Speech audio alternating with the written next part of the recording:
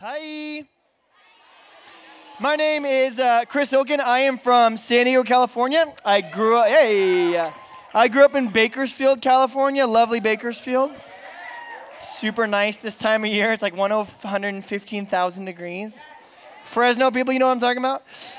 Yeah. I have 5 kids, and the oldest one is 7, and the youngest one is 1. So I haven't slept in like 8 years, which is fantastic. But I get the privilege of getting to talk to you guys this week. And here's why this is really exciting. Because I love what Hume did with this theme. If you guys have your Bibles, go ahead and open those up. Maybe you guys are new to the Bible. Maybe you've never read it before, opened it before. But we're going to open to the book of John. When I say book of John, the Bible is labeled a lot of times by who wrote it. And in this case, it's the gospel according to John. You might be thinking to yourself, what's the word gospel mean? Essentially, Jesus Christ, 2,022 years ago, was born in the ancient Near East. And there's 4 guys who followed him around everywhere, and they wrote the story of what he did. Matthew, Mark, Luke, and John, either as first-hand eyewitness accounts or second-hand from someone that had followed Jesus around. And they basically tell the story of Jesus. And here's why this concept is important. This concept is important because just like the Hume-like theme, John actually, when you study it, the book of John is presented to us as a court case. What I mean by a court case is that maybe the pinnacle verse in all of John is in John chapter 20, verse 30, where the writer says, I wrote all these things for you. And what's the you he's talking to? He's talking to you. He's talking to me. He's talking to anyone who ever reads the book of John. And John says, I wrote a whole book so that you would believe that Jesus Christ is God himself, and that by believing you would have life in his name. And when we read the Bible, what we must understand is the Bible it's not written like a fable, it's not written like a fairy tale, and it's not meant to be understood as just a sequence or a series of fun, compelling, entertaining, or helpful stories. The Bible doesn't really give us permission to think of it that way. The Bible presents itself as historical fact. The Bible presents itself that these events actually took place. And we can now verify these events 2,022 years ago later from archaeology, from manuscript evidence. So before we even kick off, to know, when we open this book, we're opening what the Bible calls itself a living, breathing document of actual events that happened. And I'm going to open by making 2 commitments to you, and I'm going to ask you to make 2 commitments to me. Are you ready? Okay, here we go. The first one is this. And you guys have you have a pet peeve in your life? You know what I'm talking about? Something just like, it's the worst? Okay, I'll tell you mine. Before I had kids, I was scared of, normal stuff. Murderers. I was scared of I grew up in, I lived in Oklahoma for 12 years, so I was scared of tornadoes. That stuff kind of freaks me out. But one of my pet peeves now, after having kids, and that no one really tells you until after you have kids, is when your kids wake up in the middle of the night and they come visit you, right? Maybe they have a bad dream, or they're scared of something, or they watch Harry Potter and they think the Dementors are coming for them, When kids get freaked out in the middle of the night, one of my pet peeves is they don't enter your bedroom like a normal human being, They don't announce themselves politely, right? Anyone who has any parents in here know exactly what I'm talking about. And as junior highs, because you remember back to when you were kids, how do you enter the room? You don't walk in like this. You're not like, excuse me, mother and father, I'd like to have a quick, right? Excuse me, dad, I'd love to have a quick conversation about the fears and the frights of my heart, right? We don't do that. It's it doesn't happen. What happens instead is, and you guys will know, you'll watch me walking around camp with all 5 of my kids. They're the loudest, most obnoxious, right? If we were at someone's funeral, my kids would be like, for he's a jolly good fellow. You're like, shut up. Shut your mouth. And they're noisy all the time, except for one moment of their life. When they walk into your room in the middle of the night, my kids turn from a circus into stealth ninjas. And they it's like they float across the floor. And here's the creepiest thing about kids. When they wake up in the middle of the night, they don't, even when they get close to you, they're not like, hey, dad. My kids start breathing into my nostrils. You know what I mean? Just a hot breath. And in whatever dream I'm in, whatever's happening in my dream, my brain is like, maybe there's a dragon breathing on your face. I don't know what it is. And then you wake up, and then there's this face, like right in front of you. And so what do? What do you do when you're scared? Right? Like, the first thing I do when I get freaked out is I go, that's not good, right? When your 4-year-old comes to wake you up and you punch them, the whole house is then awake, right? It's like, it's one of my pet peeves. Let me tell you another one of my pet peeves. This is important.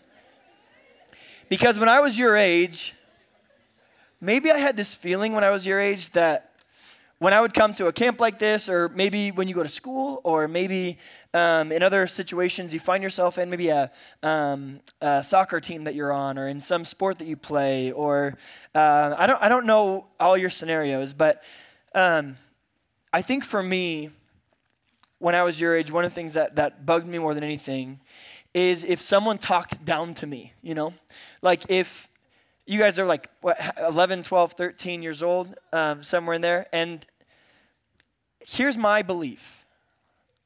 My belief is that the Bible is perhaps the most offensive book ever written, okay?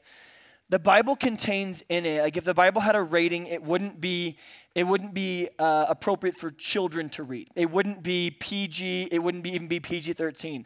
The concepts, the stories. You might color like David and Goliath in the Old Testament, but there are stories in here, there's concepts, there's ideas, and there's this overwhelming concept, which is the Bible makes it really clear about what it thinks about us. The Bible, when you open it up and you ask it questions and you read what it says about us and what God thinks about us and the way that we interact with God, the Bible is remarkably offensive. And so one of my pet peeves and a commitment that I want to make to you this week is simple. I pledge and I promise to you this. I'm not going to talk to you like kids, okay? I'm going to talk to you like adults because the truth of what we're going to talk about, I don't think deserves to be sugarcoated for you. I think you can handle what it's saying. And there's going to be 4 or 5 times this week where I'm going to ask you to respond like adults.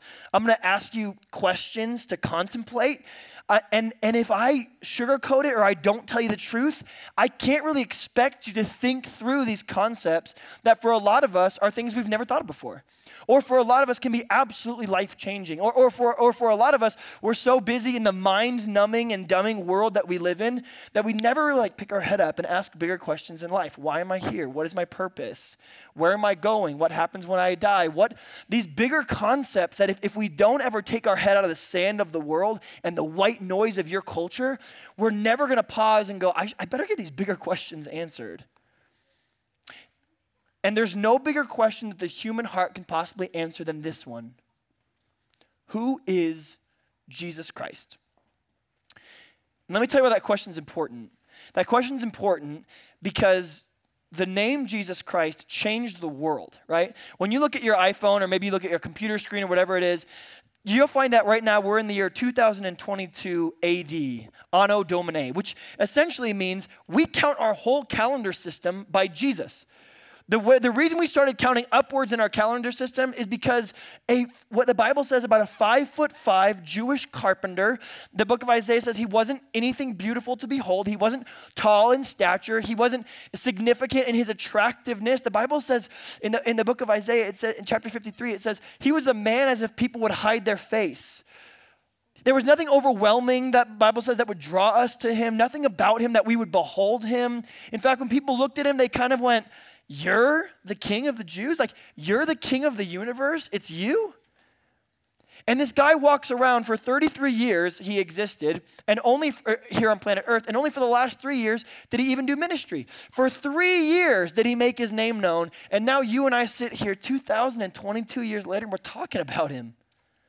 Not in an age of social media. He didn't have a newspaper headlines. There was no videotapes of what he did. It was word of mouth that was so incredible and so life-changing and so offensive that all of the Jews and the Romans got together and they had this guy crucified. They put him on a cross and they nailed him there and they mocked him and they stripped him naked and they beat him senseless and they killed him and they think that that was a really great thing to do. And you have to ask the question, what are we doing now, 2,000 years later? Think of all the people in history and the impact that they've made and how much you think people are going to talk about them 2,000 years from now. There's people in our world that we couldn't imagine there will come a day where no one talks about them. The biggest headline makers, the most fantastic pop stars of our day, the biggest music makers, we talk about them right now all the time. But you got to be kidding me if you think we're going to talk about any of them 2,000 years from now. We are fickle. We are feeble-minded people. I can prove it to you. What's your name? Sam. Sam. What is your great-grandfather's name? Bill. What is his dad's name? John what? You don't know your... Okay, so fantastic. What's your name?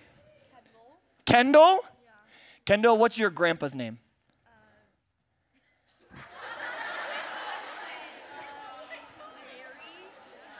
Are you asking me if it's Larry?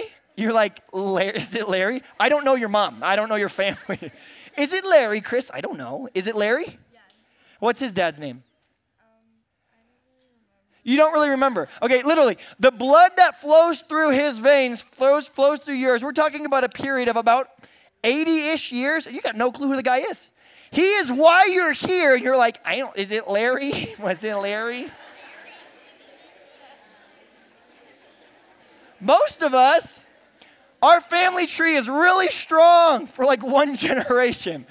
Most of us, I'm like, what's your mom's name? You'd be like, nailed it. And then after that, it's all gets kind of fuzzy. Why? Because no matter how intensely someone lives or what they do, history has shown something over and over again, that as the years and the decades fly by, only the most significant of all historical figures still last. And here we are, thousands of miles away from the events that took place, thousands of years later at Hume Lake Christian Camp. Literally, the whole name of the camp revolves around Christ, Jesus Christ. We're talking about the guy 2,000 years later. I would hope for you that by the end of this week, I'm going to hope that your heart makes a decision one of two ways. And that you'll either understand the story of Jesus. That's what John tries to get at. John says, I want to tell you the story of Jesus. And some of you, in hearing the story of Jesus, are going to reject him. You're going to say, good information. I get it now. I understand who Jesus was. I understand who Jesus is. I understand what God requires of me. And as an adult, I'm not going to sugarcoat anything for you, and I'm going to tell it to you like it is. And by the end of this week, you're going to go, I'm out. But at least you're going to have a reason for rejecting Jesus. That's my hope. My hope is that you make a reasonable, conscious decision. Now, what is my deep desire? What is God's deep desire? God's deep desire is that you would pursue him, that you would know him, that you know that you are loved by him, that you would be found in him, and you would be saved through him. But I really hope that presenting the court case of John to you, the person of Jesus Christ, through the book of John, you, as young adults, are going to make a decision about what you're going to do with Jesus. Because my pet peeve is when people don't tell me the truth about facts that I need to make decisions in my life, and I'm not going to do that to you. So my first commitment is that I'm going to tell it to you like it is and not sugarcoat it. I'm going to treat you like adults. My second commitment to you is I want to ground everything that I say in this book. Every comment that I make, everything that I say, I want it to be grounded in the text. Because I don't want you to know what I think. I want you to know what God thinks. And here's what I'm going to ask from you in response. I'm going to ask two things. The first one is that you lean into the conversations as we have them. That all day you go and you hang out and you do these things, but it's pretty significant what you do with Jesus. It's the most important thing about any human being. There's a great theologian named A.W. Tozer, and here's what he said. He said, what comes to someone's mind when they hear the word God is the most significant thing about them. Isn't that an important question? The most significant thing about any human being is what they think when they think of God. Let me help you out. Let me tell you why. If you think there is no God, and someone says the word God, well, then here's how you understand yourself. You are an accident. A bunch of prebiotic materials got together and created you, but you are just stardust, which means there's nothing really good or bad. The world isn't really beautiful, and you are just some cosmic mistake and cosmic accident. If you believe there is no God, then when you hear the word God, all you think of is that's an illusion. That's what religious people believe in. But me, I am just part of some cosmic coincidence. I have no intrinsic value or meaning, and my life ultimately is going to end in death, and nothing really matters. Some people, when they hear the word God, all God is someone up in the sky who hates everyone and wants to make sure none of us have any fun. Well, don't you think that's going to change your life if you think that? And some of us are going to understand God accurately. What a man and a woman thinks about when they hear the word God is the most significant thing about them. A man named C.S. Lewis, who's another theologian, he said, that's an interesting concept. But I've got a question that's a little bit more interesting. And let me kind of summate tonight. I know you've been on buses for a long time, and so I'm going to keep tonight really short, but follow me with these two questions. The first one being, when you hear the word God, what do you think about? You don't have to answer it out loud. You can write it in your journal if you want to. We'll be discussing this in cabin time, but when you hear the word God, what do you think about? Does it make you mad? When you think about God, do you think about a God who's absent in your life? When you think about God, does it make you upset? When you think about God, does it make you feel comfortable? When you think about God, does it make you feel peace or does it make you anxious? When you hear the word God, what comes to your mind? Do you think of Morgan Freeman from Bruce Almighty, right? Just like some transcendent voice that speaks. Do you think of a loving Father that desires to know you? What comes to your mind when you think about God? C.S. Lewis said, that's a great question, but I'll do you one better. There's a more important question than what comes to your mind when you think about God, which is what comes to God's mind when he thinks about you. Maybe you've never thought of this concept before, but God, the Bible tells us, knows everything. He is omniscient. That means there's nothing in the universe that God doesn't know, which means, what's your name? Roman? Is your name Roman? Yeah. Is your name Caleb? Here's what I want you to think about. When every moment that you've ever existed, God's been thinking about Roman. Every moment that he's ever existed, God's been thinking about Caleb. You can put your name in the blank. This is going to be weird for a lot of us because maybe we think that God is just some divine eye in the sky that sees us as a big people group. But the Bible in Psalm 139 says, you were knit together in your mother's womb. You were fearfully and wonderfully made. God knows every hair on your head, which means God presently in this moment, the King of Kings, the Lord of Lords, the one who spoke light into existence, is thinking about you. You are on God's mind right now. You have to be because he's omniscient, which means he's always knowing all things all the time. So this crazy concept, whether you've thought about him at all today, he's been thinking about you constantly since the moment you were conceived. And I'll ask you a question. Don't answer out loud. What do you think God thinks about you? When God thinks about you, what do you think he thinks about? Here's how the book of John begins. Here's how the court case of Jesus Christ begins. We're going to read this. I'm going to finish it with a question, and then we're going to get out of here. But walk with me through the beginning of this book. John chapter 1, beginning at verse 1 says this. Okay? Try now in this moment to think of where this book was originally read. Okay? It wasn't read in 2022 America. It wasn't read in the western part of the United States. It was read most likely by a group of Christians who were being persecuted for their faith, who may have been driven underground. There was empires in place right now that would kill you if you had a Bible. They would cut your head off if you talked about Jesus. And so this could be the situation that we find the readers, the original hearers of this book in. So imagine all of us right now underground. We're underneath Roman oppression. Diocletian reigns or Nero reigns in his circus. And every day your friends and your relatives are being taken into Nero's circus, fighting grizzly bears and being killed by lions and being murdered for believing this about Jesus. And here you and I sit underground and the book is being read to you for the first time. You're obsessed with who this Jesus guy was. You've heard his stories. You've understand what his followers have said, and you've watched family members and friends go to their death proclaiming Jesus. And all of a sudden, the scroll of John comes across your desk, and it's time for the reader of your group to read the story of Jesus. And John begins like this. he says, in the beginning. Okay? If you're a church kid, where do we tend to hear that phrase? In the beginning, where do we tend to hear it? Genesis, okay? The very first page of your Bible, Genesis 1 verse 1, it says this, in the beginning, God created the heavens and the earth. Now the earth was formless and void, darkness was over the surface of the deep, and the Spirit of God was hovering over the waters, and God said, let there be light. That's how the whole Bible starts. So John, in a really unique way, starts his book the same way.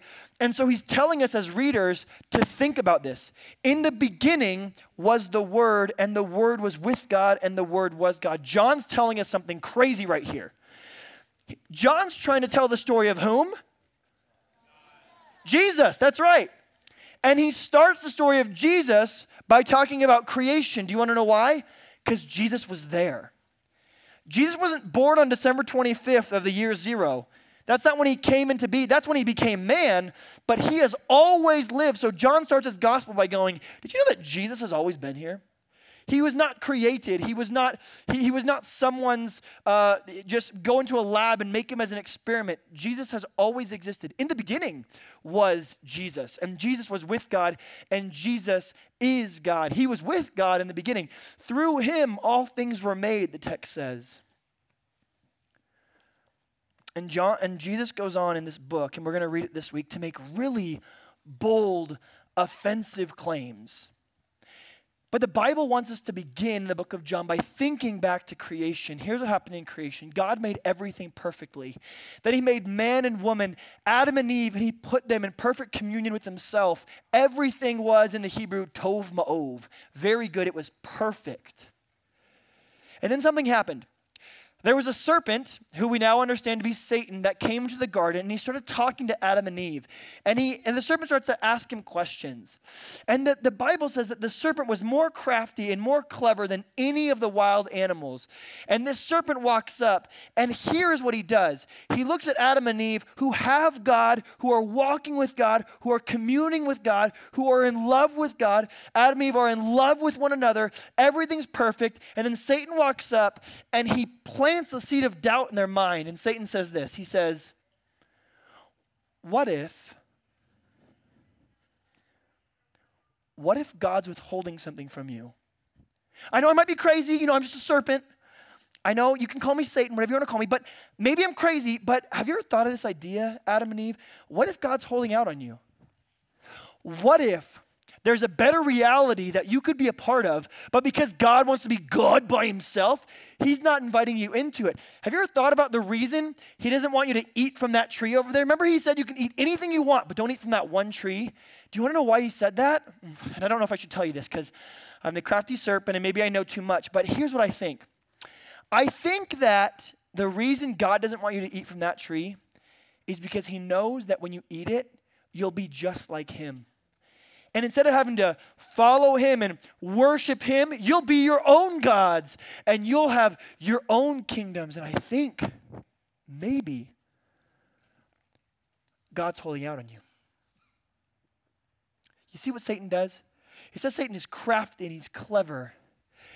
And so I want to end this conversation by asking you a really interesting question, which is, if you were Satan, and you're not, if you were Satan and you wanted to convince a junior hire, if you wanted to convince yourself, okay, and you wanted to pull attention away from God, and you wanted to confuse people, and you were a crafty, sneaky, sly, intelligent, clever serpent, and you wanted to convince a junior hire in the year 2022, and you wanted to confuse them, and you wanted to frustrate them, and you wanted them to turn away from God, and you had all the power that you could muster, what scheme would you come up with? What clever device would you come up with? Let me tell you what I think the answer is as we leave tonight.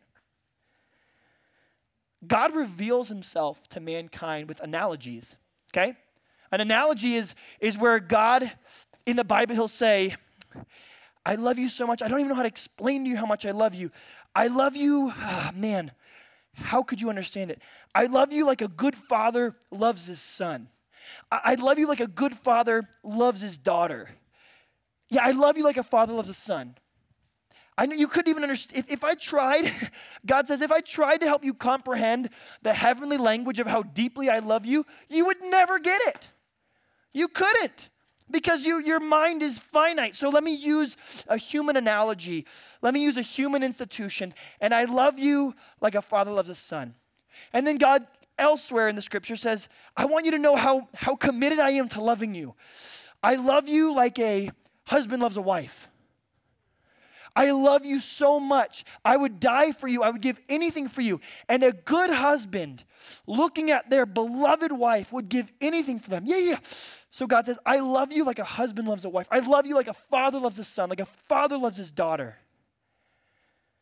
Now imagine you were a crafty serpent. What would you attack? If you were a crafty serpent and God had revealed himself through the means of being a good father and a good husband in a good marriage, what would you attack? You would want to confuse those analogies. And for a junior higher, you know that this is true in your own life. And I don't need you to raise your hand, but so many of us, when we think about God as Father, is it kind of a hard picture for us to understand? Because our own dads, for a lot of us, some of them were absent, some of them were neglectful, some of them have been confusing to us, in some cases verbally abusive. And so why is that the case? Because Satan knows that God has said, I am a father. So what does the clever serpent do? He confuses what we think when we think about fathers. So that you might want nothing to do with the Father of the universe, with the God of all things. And if God says, I love you like a husband loves a wife, what do you think Satan, the crafty serpent, is going to attack? Marriage. 10 points for Gryffindor. Why? Because if God says, I love you covenantally, like a good husband loves his wife, who would do anything for her and would never let her go, Satan goes, oh yeah, I'm going to make that really confusing. With a divorce rate around 50%, and there's people in this room, your parents are divorced. Your parents, you've watched it firsthand. You felt the pain of that and the brokenness of that. And so when you read in the scriptures that God loves us like a husband loves a wife, you go, what? That's confusing for me. What I like to think is that anytime Jesus reveals himself through an analogy to us, anytime Jesus calls himself something to help us understand how much he loves us and how much he cares for us, I think Satan attacks those things. So why are we having a conversation about truth? In John 14:6, Jesus stands on the side of a mountain and he makes a divine proclamation, and Jesus says, I am the way, I am the truth, and I am the life. So if I'm a clever serpent in 2022 and Jesus called himself the truth, what do you think I want to confuse? The truth. You see, if you walk around at your schools and you think there is no truth, or if you think to yourself, I think as long as people think it, everything can be true, or truth is not knowable, or truth is whatever people vote or whatever people feel. You see, Satan has us right where he wants us. In the middle of the confusion, that when Jesus calls himself truth, the crafty serpent comes by again and goes, then I'm going to attack the very thing that Jesus uses to help us understand who he is. See, guys, we shouldn't be confused at why truth is so confusing. Truth can be so confusing because Satan is attacking it. And the enemy wants us to be confused. So my goal this week is to oversimplify everything in an otherwise confusing world. And I'll finish with this oversimplification. Are you ready? This is what the Bible says. The question I asked you, what do you think when you think about God? These are the two questions I want you to go over in your cabin time, along with the other ones your counselors, small group leaders, youth pastors have come up with. Here's the two that I want you to answer tonight. Number one, when you think about God, what do you think about? And you can be honest. And the second question I want to ask you is, when God thinks about you, what does he think about? And let me help you with the second question. The Bible says there's only two possible answers to the second question. And I told you from the beginning, I'm not going to sugarcoat anything, I'm going to tell it like it is. The Bible says that when God thinks about you, he only thinks one of two possible things. The answer to the question of what God thinks about you, you don't need to overcomplicate it. It says one of two things. The book of Romans chapter 1 makes it very clear. The book of Galatians chapter 5 makes it very clear. When God thinks about us, he thinks about one of two things. We are either his children. We've surrendered our life to him. Jesus died on the cross and paid the price for our sins. And then Romans 8:15, we've been brought into adoption. We are now his kids. There's no condemnation, Romans 8 verse 1, found in us anymore. We are his children. When God thinks about some of us in here, because we've surrendered our life to him, he thinks, that's my boy, that's my girl. I love him, I love her. They are my everything. I'm passionate about them. I love them. I died for them, and I'm going to be with them forever in eternity. The other alternative, and there's only one other alternative. The Bible says that if we are not children of God, we are enemies of God. It's not Switzerland. There's not a third option. There's not a whole bunch of different things you could possibly. The Bible makes it really clear. And the reason I'm telling you this is because if you walked in here thinking that there's some third, fourth, fifth option, or that you don't follow Jesus, but it's okay because we're cool, because me and Jesus are tight, because I'm not mad at him. I don't scream at him. I don't swear too much. So me and God are cool. I want to make it really clear for you. We all sit in one of two positions when it comes to God thinking about us. We are either his children or we are his enemy. Romans 5 verse 10 through 13 says. So this is what I want you to ask yourself tonight as we enter into this week. And I told you I'm not going to sugarcoat anything. John says it would be reasonable to expect that truth would be confusing because Jesus calls himself the truth. So what is the truth of these two questions? When you think about God, what do you think about? And when God thinks about you, what does he think about you? And if it is enemy, do you want to do something about that? Or do you just not really care? If it is child, what does it mean to live as a child of God? What does God think about when he thinks about you? Let's finish in prayer. God, thank you for loving us. Thank you that the book of Romans chapter 5, where you reveal your character to us, it even says in the text there, where we find out that we are either children of you or we are enemies of you, that it says right there in the text that while we were still your enemies, you built a bridge to connect us to you. That even though there's some of us in this room who currently, we are enemies of you, that you built a bridge, that you died on the cross and you gave up your life as a love offering, and your loving kindness calls us to repentance. That even though some of us in here are your enemies, that you have made a way for us to become your children. God, the gospel, the whole Bible is one big story, and it does one big thing. It teaches us as enemies how to become your children. It's all about your son, Jesus. And it's all about the question of what does God think when he thinks about me? And God, whether we are children of you or we are enemies of you, may we all be comforted by the idea that your great meta-narrative of the universe is that you have come and you have paid the ultimate price that those who were once enemies can become children. We rest in the peace of that truth tonight. Shall we pray? Amen.